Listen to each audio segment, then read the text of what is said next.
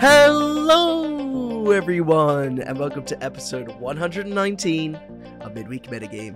I'm Harry MTG, joined by my two regular co-hosts, Patrick Robertson. Good afternoon, everyone. And Gable Nassif. Hey, what's up? Well, we're back. Finally, we're actually a podcast for once. No special guest today, just me, Pat, and Gab here to talk about Modern and also anything Magic we've done in the past week. I just want to give a disclaimer. I think for those listening know that my house is getting like a renovation right now, but they've decided that they want to drill the floor underneath me today, so you might be hearing some drilling throughout the episode. My apologies, not really much I can do because this is the only day we can record this week. But yeah, you know, we're not here to talk about my renovation, we're here to talk about Magic. But before we get into that, as always, the podcast is brought to you by Card Market. For those who don't know who they are, they sponsor the podcast and they're a website where you can buy anything Magic the Gathering related. Cards, accessories, deck boxes, playmats, everything you can sell on there. Go check out Card Market. They support us. They're amazing. And yeah, they've been supporting us for a long time, to be fair. Big fan of Card Market. Anyways, if you personally would like to support the podcast as well, patreon.com/midweekmetagame. No pressure to do so. Best place to support us. But enough of that. I want to talk about some Modern. Have you guys played Modern this week? Because I actually, for once, in the past few months, I've played Modern this week. I played Zero Modern, but you had it in your thesis though, so you're a free man. Oh, you can do what you want. No, I didn't. No, it's... Oh, well, sorry about that then. No. My dissertation is due on the 24th of March, and I was meant to hand in a draft on Monday. And there's a strong emphasis in meant. But right. Maybe we should edit this bit out. No, it's okay. But yeah, so I decided instead of writing my dissertation, a good thing to do would be to play some Modern. It's a perfect antidote to any undergraduate degree from personal experience. Yeah. But what about you, Gab? Yeah, I played a bit of Modern. I played mostly over the weekend. I played the challenge. I tried to play a second challenge, but instead I ended up playing the PTQ because the Sunday challenge didn't fire. I played 4-color Omnath. Right. Oh, sick. I've been hearing a lot of good stuff about that. Actually, my friend, Cherry X-Man, who's second on the trophy leaderboard, he has 9 trophies with 4-color Omnath right now. So I think the deck is pretty good from what I've been hearing. All right. Yeah, I saw he's been streaming again. Yeah, I've actually been playing with him on Discord. Just he has this new, I say new, there's this red-green mid-rangey type deck. It's not really Pawns anymore because the only Pawns type effect is 4 Magus of the Moon, but it's like 4 Karn, 4 BBE, and then all the red-green value cards like Cloth this season, Pyromancer, Ragavan, Ren. I've been playing a lot of that with him, and that deck has been doing very well for me, and that's really the only deck I've been playing in Modern over the past week. I've been watching Cherry play some 4-color control on Discord as well, but in the Modern format, those are the only 2 decks I've been looking at it. But you know, I feel like the 4-color Omnath deck, you can build it in so many different ways, and I think one thing. Well, first off, were you playing Yorion? Yeah, I've been playing Yorion. Yeah. Yeah, because I think I was talking about it with Cherry, and I think there's a big building decision right now if you play Icefang Kotal or not. And is that a card that you've been playing? What does your list look like? Yeah, I've been playing 4. I was down to 3, and I went back up to 4 in an attempt to be a bit better against Grixis Shadow. Because what happened is I felt like I was getting paired against Blue-Red Murktide or Grixis Shadow a ton. And I had made room to try a few new cards, March, maybe more Spreading Sea. So I trimmed a Icefang and trimmed a Solitude, and I felt like that was not smart if I expected a lot of Murktides or Shadow. So for this weekend, I went back to 4 and 4, which is not, which is kind of fairly stuck, honestly, but it's just, just make small adjustments. I tried stuff, and I went back to the old list. People have also been playing, people used to play Witness and Ephemerate. It's not, 100% clear what's better, but I've just been kind of copying what Canister does, honestly. And I figured if he decides that no Ephemerate, no Witness is better, then it's probably better. I'm pretty positive Yorion is much better than no Yorion. I'm not sure there's really anyone that still does plays the 60 card version. But yeah, we're gonna talk about it. Grixis Shadow just totally crushed the weekend, whether it was the challenge, just the PTQ, or the mocks. And I just want to say I did my part. I played my 4 Ice Fangs, I played my 4 Solitudes, I beat the 1 Shadow player I played against on Sunday. So it's all on you, all on the other players. If Shadow's just dominating right now. Definitely seen lists splashing out or branching out into playing some other copies of March of Otherworldly Light, shaping Ice Fang, Codals, and Solitudes, like you pointed out before. But I think that if you're playing against a deck like Grixis Shadow, it's going to hit you with discard spells and also put you under a lot of pressure in a relatively short time frame. You really just need to go all out in the best possible answers against them. To shore that matchup, I think max 4 copies of Ice Fang and max 4 copies of Solitude are kind of mandatory. Yeah, March has been solid for me. I started with 1 in the main. It was pretty good. I added the second one into the list, and ultimately I decided that Spreading Seas was just much better against Saga, and that March was good, but you didn't really need it. I've seen lists with Coiling Oracle. Card doesn't make sense to me in that deck if you're not playing blink effects, especially. But I guess you can blink a nice one because you're playing. I mean, I didn't see the exact list, but that deck basically has 29 or 30 lands, which is the equivalent of 22 or 23 lands in a 60 card deck. And that's just not a great rate when you're playing Calling Oracle. I think the flash is huge when you're playing Counterspell in your deck and other instant speed removal spells, Memory Deluge, and the Death Touch. Obviously, it doesn't come online very fast, but it does come online by the time they have a Murktide or a Shadow. And these decks, they don't have Wrenn and 6, they don't have Lava Darts. They have to use, spot removal to deal with your 1 Ice Fang. Yeah, I definitely can't get behind playing what is essentially Elvish Visionary in the deck. I mean, Ice Fang is great because it draws a card, not because it's a Death Toucher, but it's the whole package tied together that really makes it a playable card. And like you said, the equivalent of 22, 23 lands is certainly not enough to be expecting to kind of benefit from the rampant growth effect of Coiling Oracle. Maybe you can get away with it if you really want to like max out on ephemerates and stuff like that. So you've got like just number density essentially of 2 mana draw a card, things to get your engine rolling, but not a decision I would, not a direction I choose to take the deck at the very least. So you've been impressed with March of Otherworldly Light overall? I mean, enough to play a couple of copies at least, still in your deck despite playing the full 4 Ice Fang and Solitude. It's obviously a pretty flexible card. Yeah. Any like matchups where it's particularly shining? Like you said you kind of opted to take an extra copy of that so you can play some more Spreading Seas specifically to target Urza's Saga, but it's like presume that's a relatively narrow choice there. What matchups have you liked March in? I've just been happy anytime I've drawn it. Basically, it's done its job. It's been fine. It hasn't been too clunky. But I did end up cutting them all for the PTQ just because I didn't know what else to cut. I did get an Urza Saga once on turn 1. That was cool, but I actually lost that game because it was against Titan and it just had a bunch of amulets and bounce lands and it didn't even matter. Yeah, the reasoning is that it's pretty sick to have a 1 mana instant speed Stone Rain for Saga, but I think you'd just rather have Spreading Seas when they have Saga. Spreading Seas is good against Burn. It helps you a bit. Can be good against Kroxa, can maybe slow down the Torak, which are some really annoying cards out of the Shadow deck.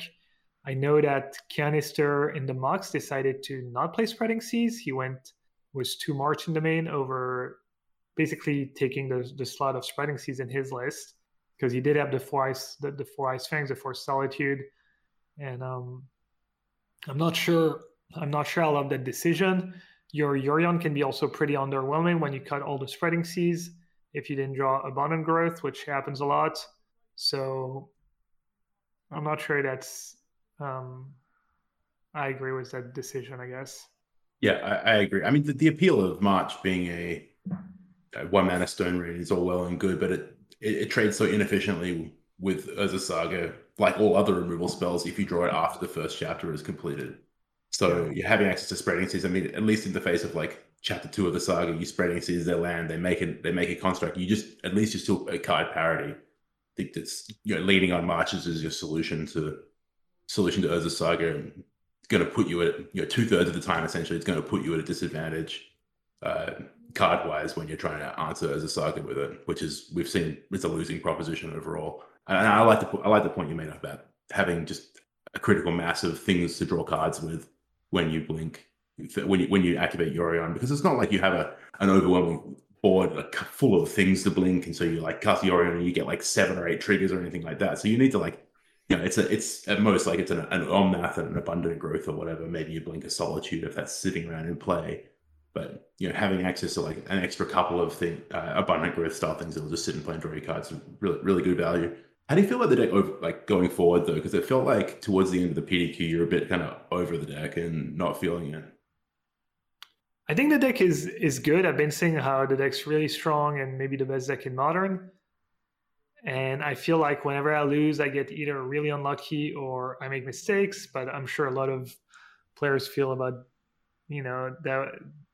way about their deck in Modern. And when you see the Grixis Shadow results, it might be hard to argue that 4-color Omnath is a better deck. But I also think that deck's really fun to play. I guess Grixis Shadow is also probably a ton of fun to play. So I still like the deck, but I guess at some point I've been playing almost every challenge since beginning of the year, and I haven't top 8'd a single one. So maybe I need to start questioning if the deck is really as good as I think it is. Maybe I'm just maybe I'd just be winning more with another deck, whether it's Living End, Shadow, and someone asked you to check the scoreboard after a certain period of time. I mean, the deck's obviously a top tier deck in Modern. I mean, Canister does well with it routinely, and it puts up results almost every weekend. But I do think that the luster is wearing off. I think the format's evolved to a point where like other decks can kind of keep pace with it, whether it's kind of updates from Hammer Time to play Reality Chip to improve its ability to grind, or just some individual card choices that you can make in a deck like Grixis Shadow. I think that it's got a strong place in the metagame, but definitely not in a tier of its own, I suppose. Do you think we're getting to the point where the list is almost perfect? Like I remember back in the Uro Astrolabe days, we had like the Doom switch, Bant control. Do you think we're getting to the kind of that point where the deck is so powerful you don't need to change it?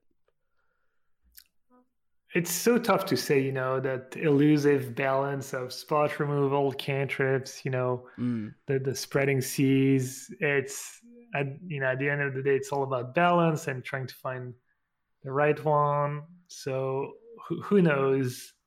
But I think the list has felt good. The Memory Deluge I've liked. I see Canister played 4 Lightning Bolt. He actually went back to 4 Lightning Bolt and no Unholy Heat.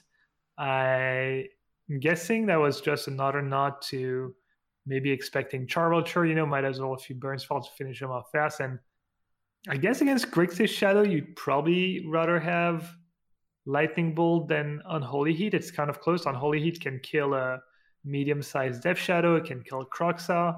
But Lightning Bolt is just good to burn them out. There's just so many games where they go real low when you have even just a nice Fang out there and maybe a few tokens. So like a Bolt or 2 can go a long way. I think one of the Sorry, I think that one of the major upsides to Lightning Bolt in the Shadow matchup is explicitly to kill early Dragon Rage's Channeler, because turning on Delirium isn't a trivial exercise in the 4-color deck from what I can see. Like it's not that easy to get land creature instant sorcery in the graveyard or land creature sorcery planeswalker.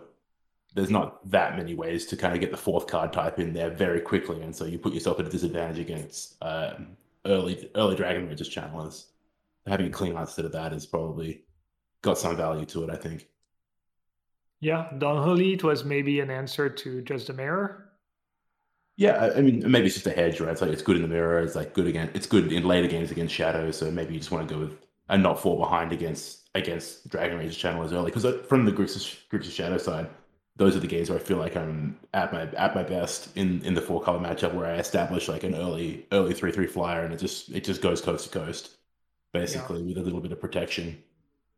And if they're sitting on unholy heats that haven't been turned on yet, then that makes life all the more easy. Yeah, no, I like that decision, honestly, of playing 4 bolts. It makes a ton of sense to me. But yeah, to answer your question, Harry, I have no idea if it's kind of the final form, and it does feel like a lot of these cards are just kind of no-brainers. Whether it's if you want to go down the list, Abundant Growth, Expressive Iteration, Prismatic Ending, Ren 6, Teferi, Solitude on F. I think Ice Fang's really good. Ragavan's been really good for me too. Just that tempo edge it gives you, you get the free wins, and you get something that they have to trade mana with on the first few turns. That's important to just not fall too far behind. Yeah. I mean, to me, it just feels like the modern format is coming to a point where it's like, I feel like it's just the person who gets unlucky loses, because every card in your deck is so powerful that if you just have, like, it's kind of who has their, decent spell in the early game, decent spell in the mid game, decent spell in the late game. Because that's how it's felt like anyways, playing Ponza. I mean, the only games that I lose genuinely are games where I draw 5 lands. Any other... That's why I feel like people think the format might be a bit stale, because I feel like the only games of Magic I truly lose are either I've made like a outrageous punt, or I've just drawn a lot of lands. I feel like most decks carry themselves nowadays in Modern. Do you guys feel that way? Or... I've noticed that in some matchups, honestly, a lot about the die roll right now. I feel in Modern, if you take just a few matchups, 4-color against Grixis Shadow, the die roll just seems so huge, because you curve out your first one, your Ren and 6 on the play means you get to kill their 1-drop. In the mirror match, whoever gets to play Ren 6, the other player has to answer it with ending. And if you just tap out, I tap out, you tap out, I tap out, you tap out first for Omnath. And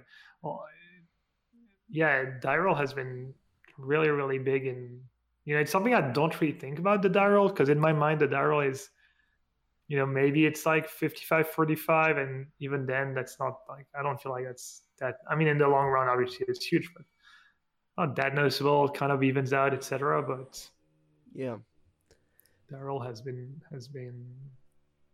I guess people have pointed it out. I think it was like Soulstrong. I think it was Soulstrong who pointed out that the die roll is huge in the Shadow versus Omnath matchup, and I was like, oh yeah, it's even though I maybe had noticed it, I just don't think it's not the kind of thing I necessarily think about.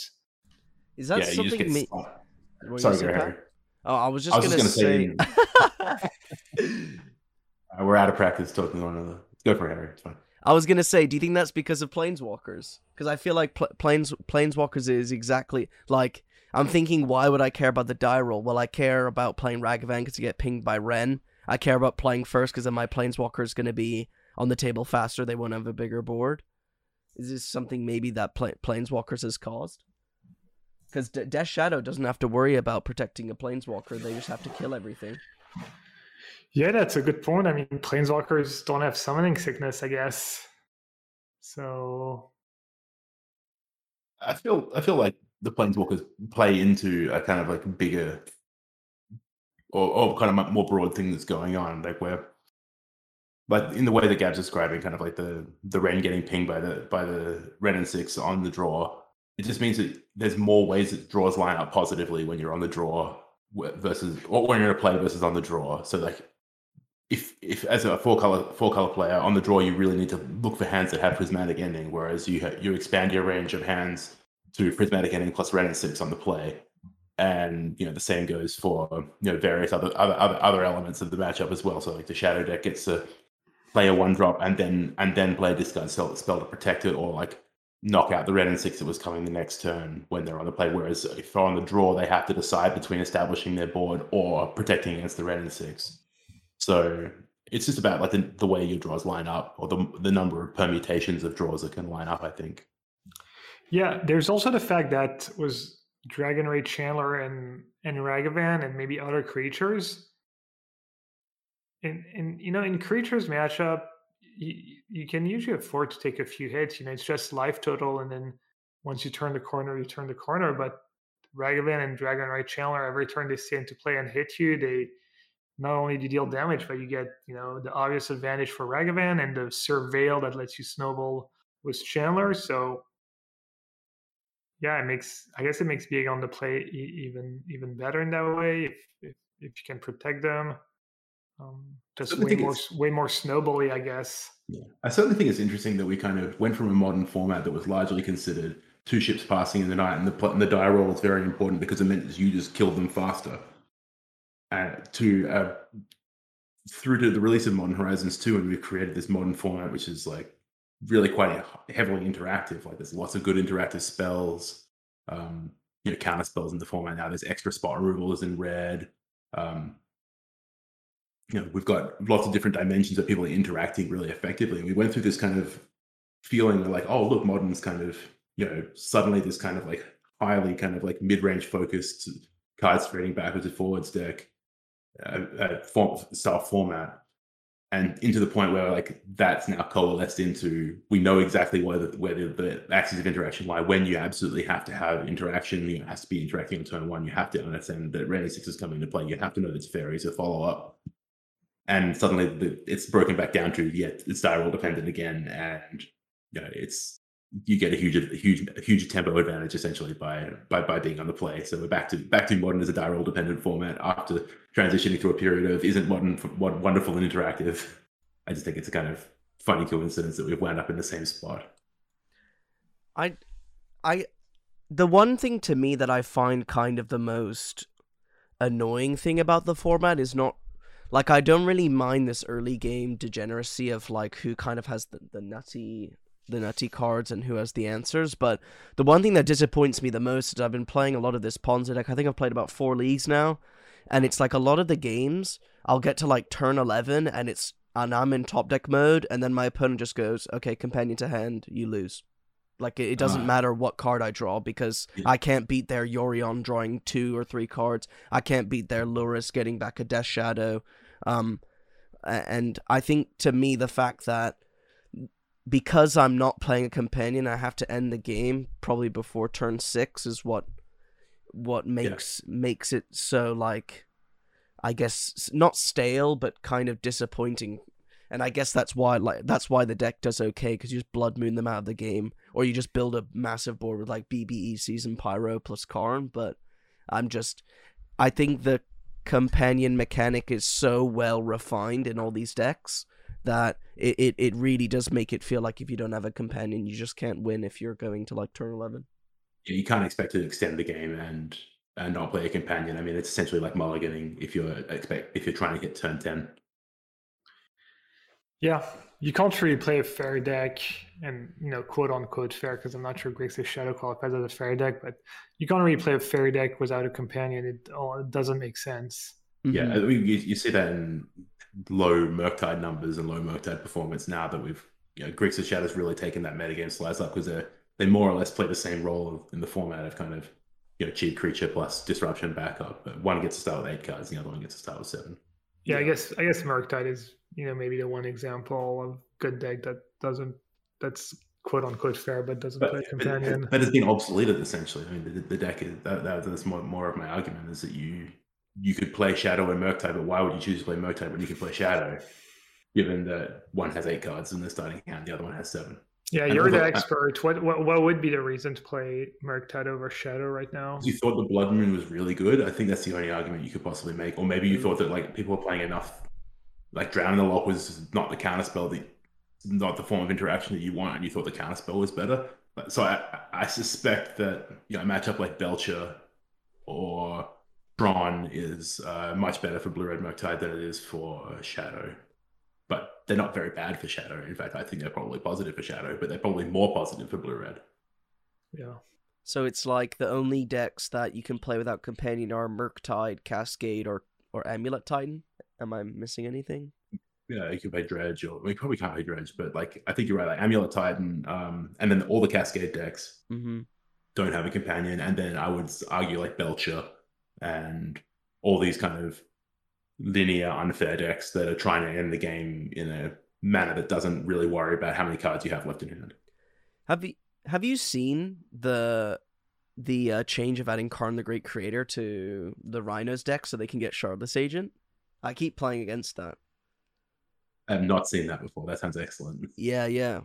Because I think, well, I guess unless anyone wants to talk more about like the fairness of Modern, I've been playing against that a lot, and when I've played Rhinos, I think I complain on the cast, you either get your Rhinos and it's the best thing in the world, or you have these, you mull and you have these clunky hands, no Rhinos, you got a couple bolts or something like bolt style effects, and then you just draw to nothing. I feel like Karn kind of helps with this sort of,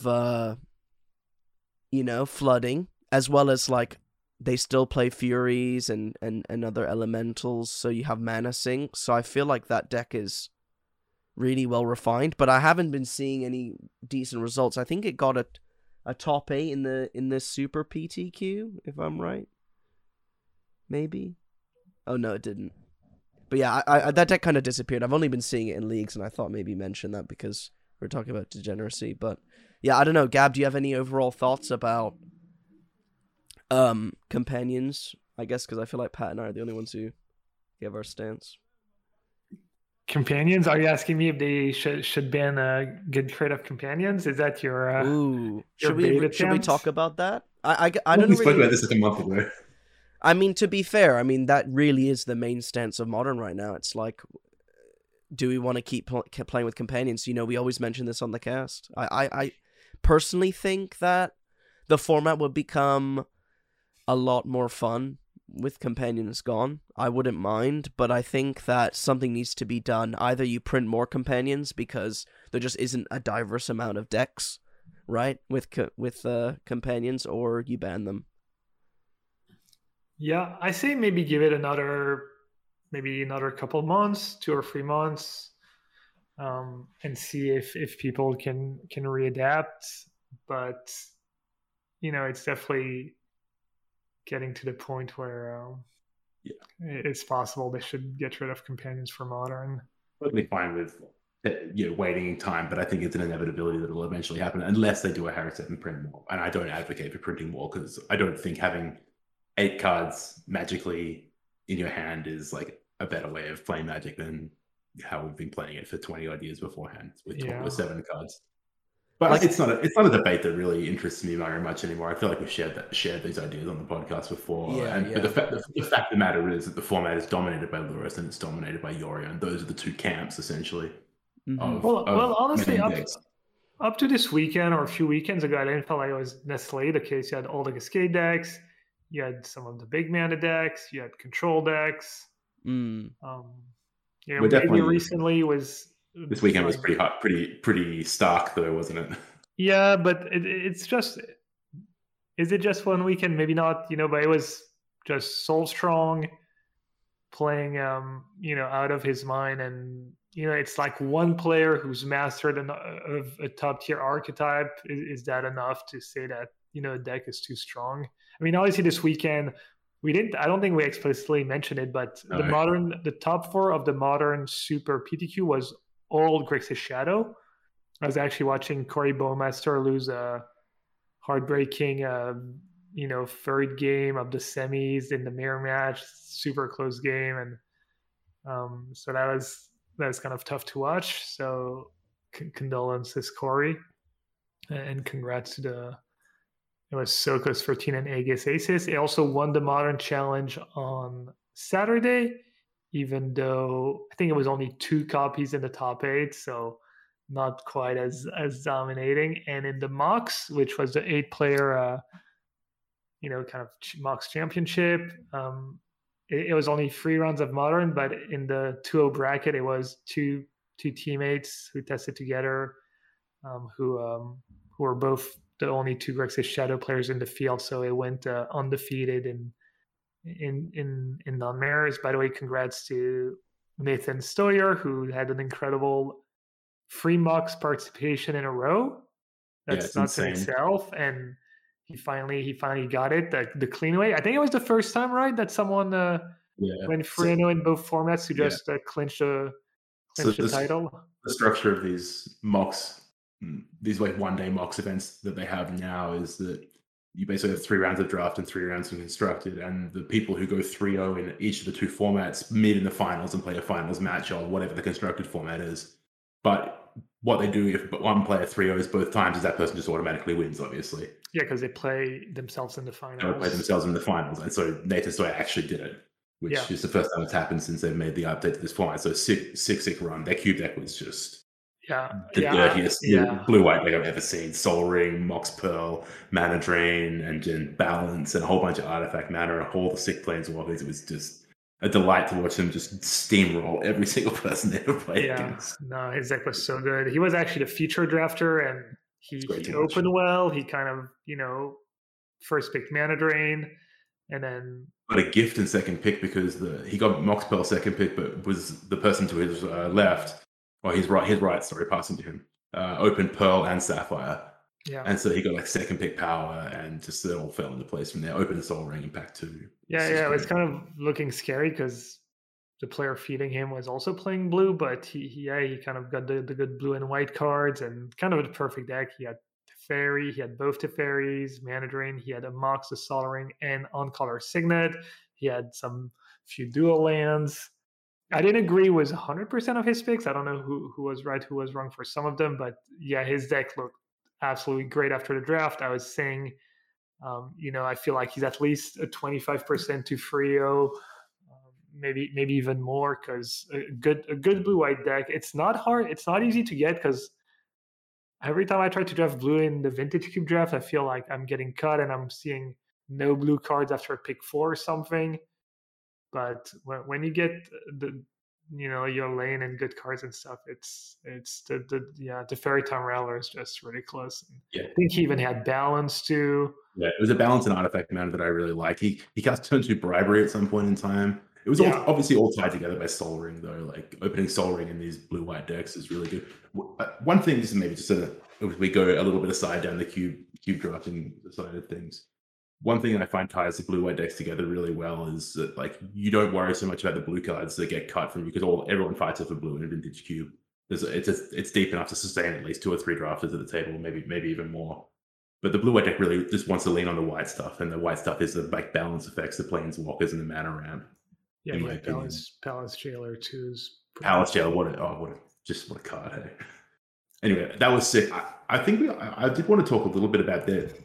He and David Inglis, aka Tangrams, who they worked together on this event, they played a pretty kind of unique version of Death Shadow that was kind of tailor-made for the format, for the 8-player small format. So they're obviously a testing team that's 1/4 of the field. That's a massive portion of the field.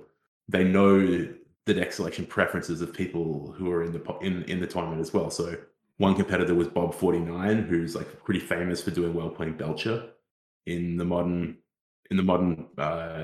challenges and PDQs and Mox events.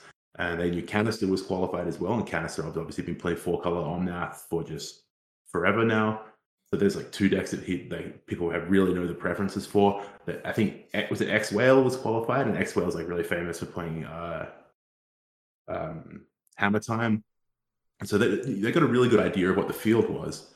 And so they made a bunch of like card choices in their deck that really slanted in that direction. So they had only 1 Croxer in the main of the deck and 2 Turaks in their main deck, which is like a direct concession to like being ahead in the Omnath matchup, giving you like the ability to really grind well in game 1. And then they had a sick piece of tech for Belcher in the sideboard, which is Mind Grind, which every single person on planet Earth knows what that card does off the top of their head. So I wasn't there mentioning.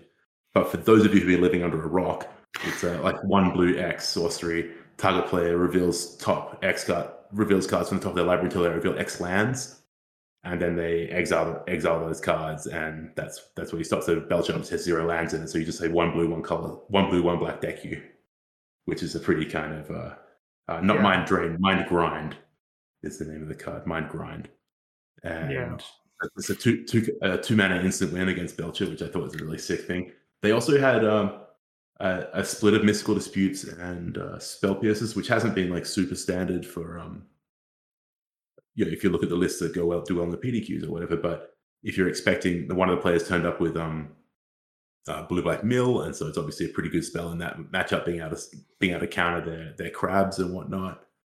And I think there's just these small different like concessions to picking apart what their opponents were going to play, which means that their lists are really well crafted, but they're not applicable to a wide open field like a modern challenge or whatnot. Like you've had experience building decks for small fields. What sort of things do you think about?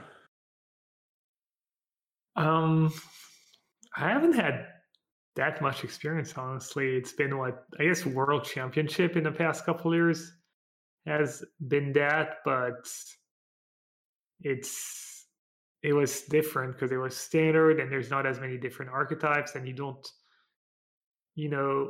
really know in that case. It's not like Modern, which is kind of to some extent, specialist format, or some people have their pet deck that they play all the time. And it's World Championship, it's best players in the world, and they can have a wide range. It's more about levels sometimes, which level 1 is like, okay, X is the best deck and everyone knows that, and then so level B is like beating the deck that beats X, but then so it's more about that than maybe specific deck building choices. I would like to issue an errata to what I said previously. Mind Grind. I did not know what it does exactly. It says each opponent reveals X cards until they reveal X lands, but X can't be 0. So it's 3 mana win against Belcher, and it can't be veiled because it doesn't target. So it's 3 mana win the game. Yeah. I mean, their list was not that special, right? It was just a 1 Torak over 2nd Croxa in the main. That was the one difference that's from the stock list. And then sideboard, I think Dispute is pretty stock, actually. I think if anything, they usually play a couple disputes. I think these are the small concessions that you wouldn't make in a wide open field that they got a massive amount of leverage in this tournament from. I mean, if you think about Mind Grind example, it's 1/15 of your sideboard, but it's insane against. No, yeah, Mind Grind for sure. But if anything, I feel like only having one dispute is kind of weird when you expect Canister to show up with Omnath, and I think I'd much rather have Dispute there than Spell Pierce. I guess Spell Pierce counters Ren and 6, which is big, but I guess, yeah. No, I mean, the few little adjustments here and there, but at the end of the day, they're just playing what they thought was the best deck, I mean, it's definitely the top deck in Modern at the moment. And yeah. What about? Yeah, sorry. What about Grixis Shadow's counters? You've played a lot of Grixis Shadow. I don't know, Harry, if you've played Grixis Shadow at all recently, but no. I know that when I picked up the deck, I kept running into Burn, and that matchup was really tough because you don't have Stubborn Denial anymore. You have Drawn in the Lock, but it's still more expensive. So the way the matchup used to be in the past, I think it was kind of, you basically hope to draw a bunch of Death Shadows and Stubborn Denial, and you just went like Death Shadow, and countered the like 1 or 2 Burn spells. And I think it was a matchup that was pretty good for Burn if the Burn player knew what they were doing, and I think it still is the case, but maybe even more so now, like even tougher for the Shadow player. Yeah, is that right? That's 1 mana hard counters definitely makes it a challenge.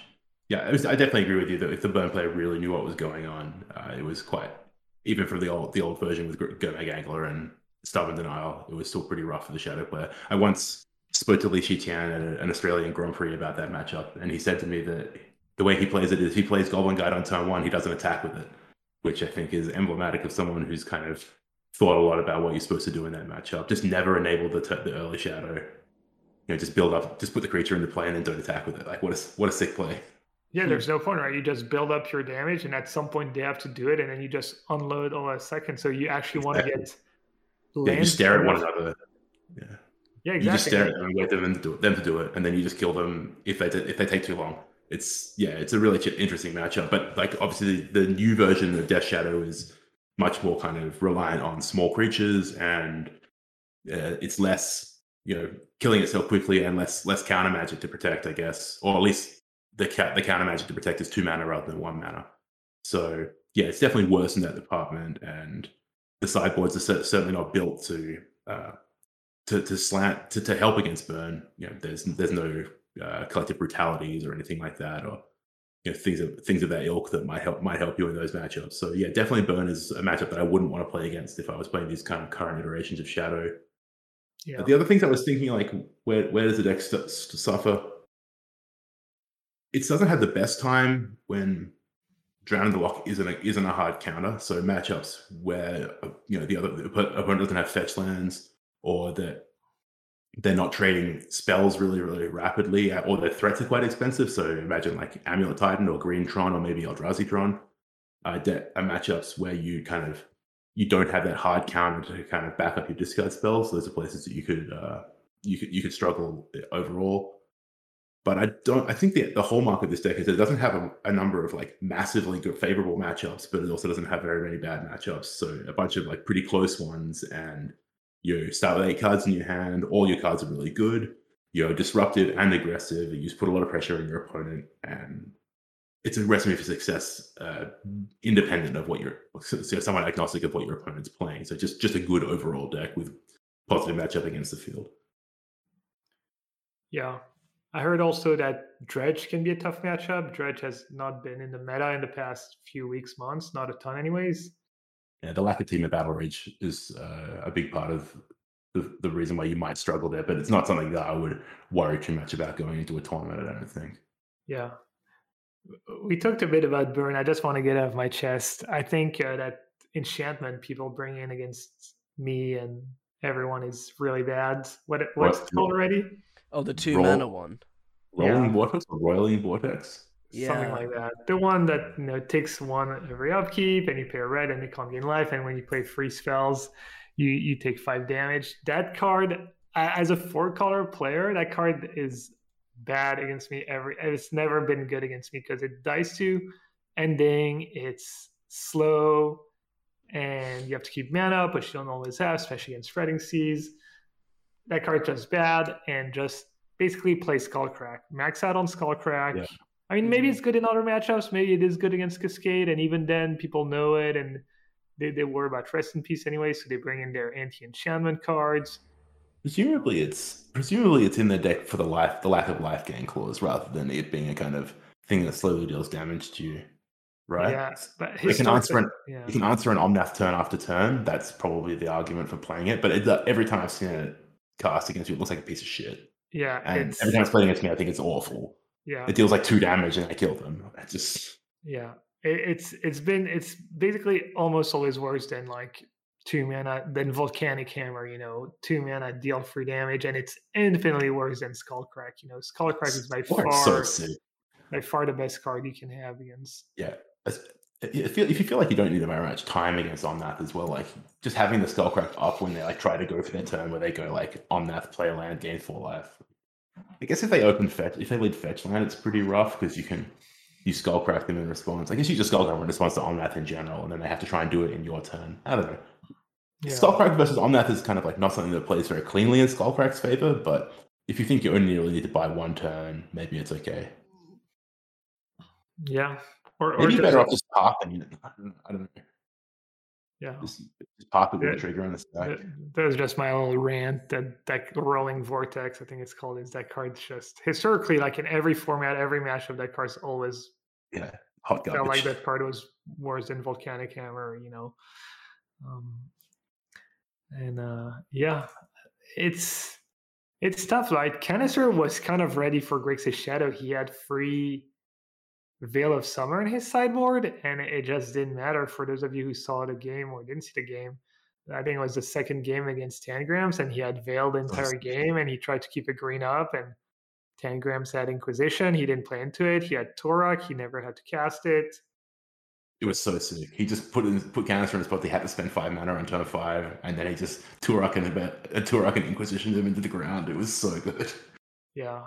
Inquisitioned him after casting Torak. Like, it was so sick as well, because the Torak hit like the 2 spells that Inquisition couldn't hit, and then he Inquisitions and sees Veil of Summer and another spell he can take, and just takes the other spell and leaves the Veil of Summer to rot. It was so good. It was beautifully played. Yeah, very well played by Tangrams. And I just don't know if I love the decision to just go all in on Veil in in open deck lists, his open deck list. I feel like it's maybe something that can be good on Magic Online, where typically Grixis Shadow player, even if you lead with fetch land, they're just going to cast their discard spell on turn one, and if you get veiled, you get veiled, But when they have free, I kind of like a mix especially in open deck lists. When I build my decks, I like having a mix of maybe like a spell pierce, a veil or two, maybe something else. Maybe you bring in a Flusterstorm in this matchup, or a Dispute, or the fear of God in them. One Veil of Summer, one Flusterstorm. But I do agree Torak is really brutal, and in theory it sounds good, right? 1 green to counter the 4 mana card in some ways. Like how can you not have the mana open when you need it? But in practice they just play circles around you, and at some point the fact that you kept that 1 mana up the whole game means that you fell behind, and then at some point you have to make up for the fact that you basically played was what's it called, a Sphere of Resistance, and play the entire game. So at some point you're like, well, I guess I just have to tap out now. And you would think it would kind of work out for you, but it just doesn't. I feel like it's always, I cost myself a mana for like 3 straight turns. Now I have to tap out, or else I'm going to lose the game, and then they get you. So it's tough. I'm not sure what the answer is. In some ways, maybe a bunch of spreading seas is maybe the way to go. Just go to 4 spreading seas in this matchup, and then going right into the ground. You don't have to worry as much about Kroxa and Torak and all these. I could get behind that angle. It definitely feels this 4-color deck is already behind in terms of like mana advantage. So like putting yourself in a situation where you have to be reactive, it costs you a mana every turn. It's just playing into their hands in some respects. I definitely agree with you. Like online, like you're just gonna like cryptic command essentially your opponent on turn 1 really often, but in the open deck list environment, just it's kind of tough to lean so heavily on a card like that. And you do a smart player will force you to get into a situation where you have to make up for the lost tempo essentially. Yeah.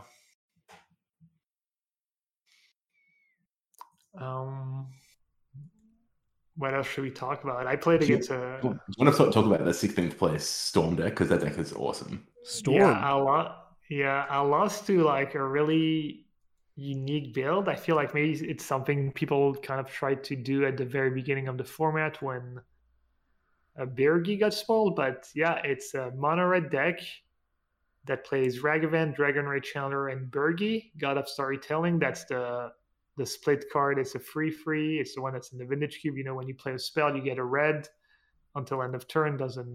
You don't lose the mana through phases until end of turn. And so it's like, it has that for creatures. It plays Desperate Ritual, Lava Dart, Lightning Bolt, Manamorphose, Mishra's Bubble. It has Blood Moon for just, screw you value, I guess. And then it has 4 Underworld Breach. So it's kind of a value Underworld Breach deck. And, maybe on paper, you're like, oh, it's, you play Breach and maybe you get a couple spells and stuff. And okay, it's good, but not crazy. But in practice, it was just super good. And I really like the other side of the Burgie against you as well, which is like a 5-mana artifact that lets you discard a card to exile 2 cards and play them as well. Just that split card on your mana engine was just really, really powerful. I watched that match. It was a massive challenge for you because you spend all this time ducking and weaving Blood Moon to make sure Blood Moon's unaffected, but you still have to worry about, they have Ragavan, a Dragon Ranger's Channeler, so there's like, they're beating you down. They've also got this combo mana engine that also acts as a card advantage engine later in the game. It's a really interesting deck. I don't know what to make of it other than it looked really cool, and I really thought you'd stabilize a couple of times, and then they just got you. Yeah, they did. I lost to Blood Moon one game, and I lost to the flip side of Birgi, the 5-mana artifact, another game. If they untap was that card, it felt like the game was over. Yeah, it feels like they have like eight copies, like two different versions of like a draw 7 in their deck. Basically, they either rip Underworld Breach or rip Burgie late in the game to kind of go off with the discard ability to get the catch up in spots where you've ground them out, and that's a really powerful element to put on your pseudo aggressive deck. Yeah, and they play one grave shot to draw into at some point. That card works really well with Honorable Breach, right? Because you do get the storm triggers when you cast it a couple times. So that can be a lot of damage. But yeah, I was impressed, just didn't feel that great. I was also pretty low on Force of Vigor. I only had one in my sideboard. Definitely wish I had maybe a few more for this specific matchup. But yeah, it's Hair of Elendil 15. So congrats to them for a pretty sick brew and top 16 place in the PTQ. I hope I see this deck again in action. Yeah, I was thinking about recording, maybe playing it on the stream and hell yeah, that'd be great. Recording a video for this week. Yeah, I think the only thing that I want to talk about this deck is obviously they're playing one of the Kenzan Crucible of Defiance. You know, these lands that have been added by the most recent set. Playing in this past week, I've been seeing them a lot. I guess specifically in 4-color control, are you playing a lot of these? Did we talk about this already? Yeah, I've been playing one ever since they came out, along with Boseiju. I've liked it. Mm-hmm. I think the card is good. It's especially good against Ragavan. But I guess I'm not sure if it's actually better than Tranquil Thicket, because you notice when it does something really cool, but 4 mana to channel is not trivial. Sure, sometimes it's cheaper when you have a Ragavan or a Numnaf or both. But, 4 mana is a lot, and sometimes it does rot into in your hand. The untap red is nice, though. Extra untap painless mana can be really nice in some spots. I've definitely noticed spots where I just get to cast Ragavan turn 1 of Sokenzan, and if it had been a Tranquil Thicket, maybe it would have been different. But it's so tough to know. What I did was the deck was 29 lands, and I cut the red-green cycling land to add a Sokenzan and a Boseiju, so I wouldn't go down on colored mana. But I did go up a land, so maybe, in the games where the channel abilities are not relevant, you might flood a tiny bit more. But I think overall the card is worth it. It is really hard to say, though. It's pretty impressive in the limited number of times I've seen it in action, both for you and for other people on stream. Yeah. Where just, winning Ren and 6 mirrors in the mid game by just, making 2/1/1s over and over again. The relatively low cost of having what is essentially a mountain in your deck. Yeah, I've been really impressed with these cards in general overall, obviously. But Sokenzan's one that I think we spoke about it when it got spoiled, saying obvious synergies with Ren and 6. And then when I was looking at you putting it in 4 colors, I was like, is this really better than a dual land that makes your mana better? But I've seen it pull its weight, and I've been pretty impressed. Yeah. The only surprise for me was obviously I've been playing a lot of Ponza. I've been doing a lot of Ren and 6 plus the channel lands. Boseiju, there's 2 things that I kind of worked out. One, Boseiju's nuts with Ragavan you mentioned, but Ren and 6 plus Ragavan plus Boseiju, that's 2 Boseijus a turn. So you can easily, any Urza Saga deck, you just wipe out everything. Specifically against Hammer, you can kill literally everything that you care about against Hammer apart from Pure Steel Paladin with Boseiju. And what is it? The other thing, though, is that Boseiju's worded in a very interesting way. It says, that player may search their library for a land card with a basic land type.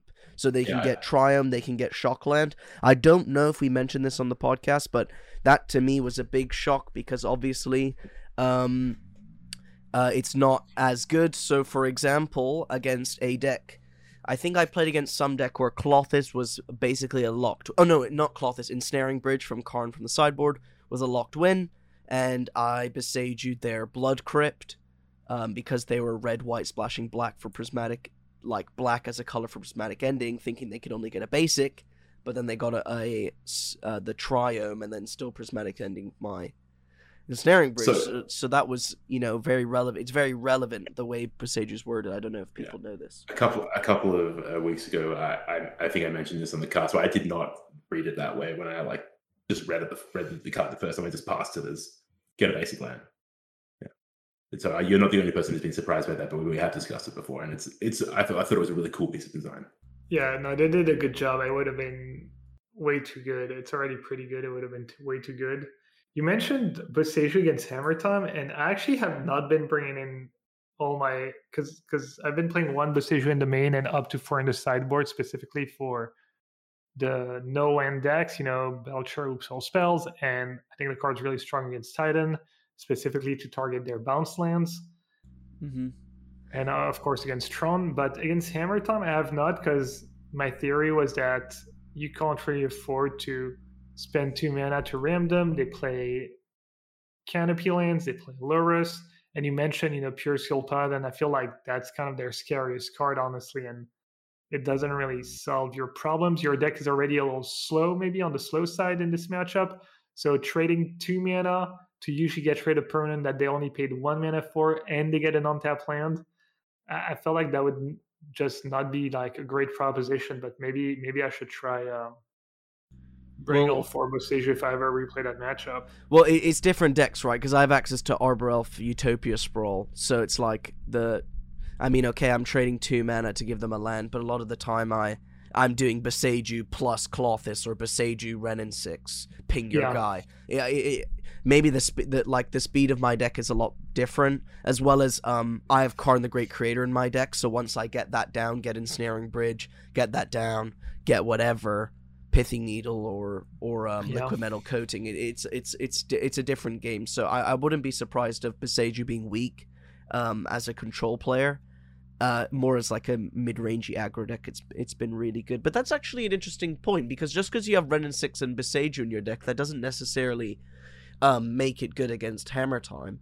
I think for me, it's just been the fact that I literally can't kill a creature that's 10 power, 10 toughness as red-green. I need the Boseiju because I have to destroy the hammer, whereas you have Solitude, you have Teferi Time Raveler, so it completely makes sense why the boarding is different. I was going to make that exact point, that the removal spells you have access to in red green and give you a different dynamic against Hammer Time than when you have access to Ending and Solitude and all that sort of stuff. Yeah. Yeah, you have been losing a Hammer Time matchup though, so it's probably something that you should look into. Yeah, but that's just a curse. I've been hit by a Hammer Time curse. That's a far more reasonable explanation. It's a gypsy curse rather than. Yeah. Do you play any Archmage's Charm? No, you don't play Charm anymore. Not in the Omnath deck, but I might have to give the good old Waffle Top blue-white deck a try again soon. Or I don't know. But yeah, Harry. No, I thought your point was great. The extra mana, the explosiveness, and it's talking how Omnath can be a little funky and slow, and red green plays a different game. So yeah, makes sense why maybe and that's kind of cool, right? Maybe when you're playing red green Ponzai, you want 4 Boseiju and 4 Ren in that matchup, but maybe when you're playing Omnath, you don't, or maybe I was just being too, I don't know how to say it, conservative, or the theory just doesn't quite actually apply. Yeah, it's definitely an interesting one. Should we look to wrap up just because Pat said he had to finish at 3? Yeah, we can definitely do a little bit of a wind up now. We've got plenty of time, so we can definitely put the prices right to its full extent. Yeah. Okay, cool. Hopefully the drilling is starting to get real bad, because I think they're making concrete out front or something now. But I guess, oh my gosh, I don't know. The listeners can definitely hear it, but I don't think you guys can. But yeah, okay. I heard that last one. Okay, so let's do Price is Right first. So for those new listening, don't know what the Price is Right is, we're going to pick a card, go on Card Market, and then check the price. Well, this is the Price is Right game. Sounds like a very interesting game. Yeah. I was thinking you could do maybe Ragavan, because I have no clue how much Ragavan would be. All right, let's do Ragavan. Okay, that's fine. Everyone got a price in mind? In euros? Just to clarify, we're not talking about the token, we're talking about Ragavan Nimble. Yeah, true. The Modern Horizons 2 Ragavan. I have a price in mind. Okay, 3, 2, 1, 40. €55. 80. Oh. How much did you say, Pat? €55. You said 55 and you said 40? Oh my gosh. This one was Magic Online prices, I guess. The 30-day average price on Card Market is €77.89. Congratulations, Gab. Finally! Technically, you went over though. Yeah, you went over. But Yeah, I well, thought good thing 40 we're would not be a playing. good guess. You I did just want- finally win one. I just won was Magic Online prize. Isn't it like still 75, 80 takes on Magic Online? True. It's about 86 on that, yeah. See, I just go 50% of Magic Online is my guess, but whatever. Okay. I like that we're really up to speed with the Magic Online prices. We have no idea what a real life card True. is worth. I bought them a little while ago for like £45, so I just kind of extrapolated. Roughly, they'll roughly be worth the same, but clearly that's going up. That's fine. Yeah. Okay, as the drilling gets very bad, we go to life on the line. To be honest, this house is probably going to collapse and I'll die anyways, but... That sounds like an introduction from me about explaining your absence for next week's episode. Dude, it's so... They're drilling literally... You know, one day I woke up and they were like to me, they're like, hey, yeah, we took the support beam from under your room, so just don't jump or anything because you might fall through the ceiling. I was just like, Incredible. what? Okay.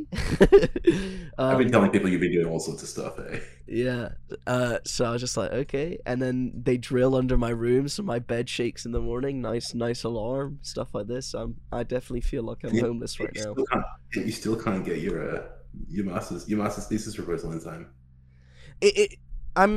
I'm gonna see. I see my supervisor every week, and the rules are I'm allowed one draft to be officially marked that's not tracked, and I can submit it any time before the 24th. I just told my supervisor I'd hand it in on Monday, and then you gave yourself an artificial deadline. Yeah. That's totally different. It wasn't an official. I've just got my supervisor pants on right now. Just It's a slightly hard time. He didn't email me.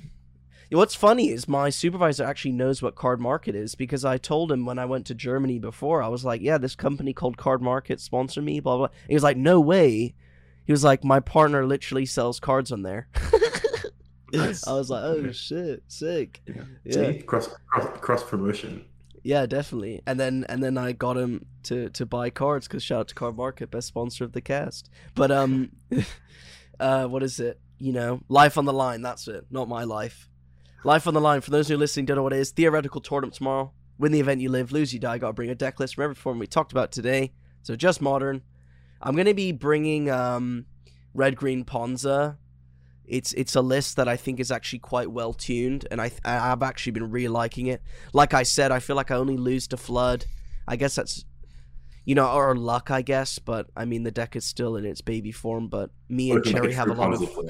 Yeah, me and Cherry have a lot of success between us, a lot of 4-1s. Cherry's 5-0'd a couple times in only the span of like 6 leagues between us, so I really, really like the deck, and I think it's pretty decent. What about you guys, though? Grixis Shadow. The end. Man, tough for me. I kind of tempted to just stick to 4-color Alnaf, honestly. We're really just all staying in our camps? That's what we're doing? Yeah, we're just... holding we're making a mockery of the concept of life on the line. Standing our ground, holding the line. Fair enough. Well, I think listeners will know in their heart of hearts where the true answer really is. Yeah. Okay. Well, I guess to wrap up the episode, Gab, where can we find you on the internet? Not anywhere really this week, just testing for the set championship with my teammates, so I'm not going to be on as often. You can find me in the Discord channel of the playtest team. Sweet. You can find me dying in the library. What about you, Pat? Is this because you lost Life on the Line, or because of your assignments due? Just in general. Just in general. You'll find me in the rubble of my house. Yeah. Very good. That's nice. That's a good one. Okay, well, you will find me anywhere on the internet at get_smart. Jeez, awesome. If you made it this far into the episode, thank you so much for listening, and hopefully we'll catch you guys next week. Peace. Take care, everyone.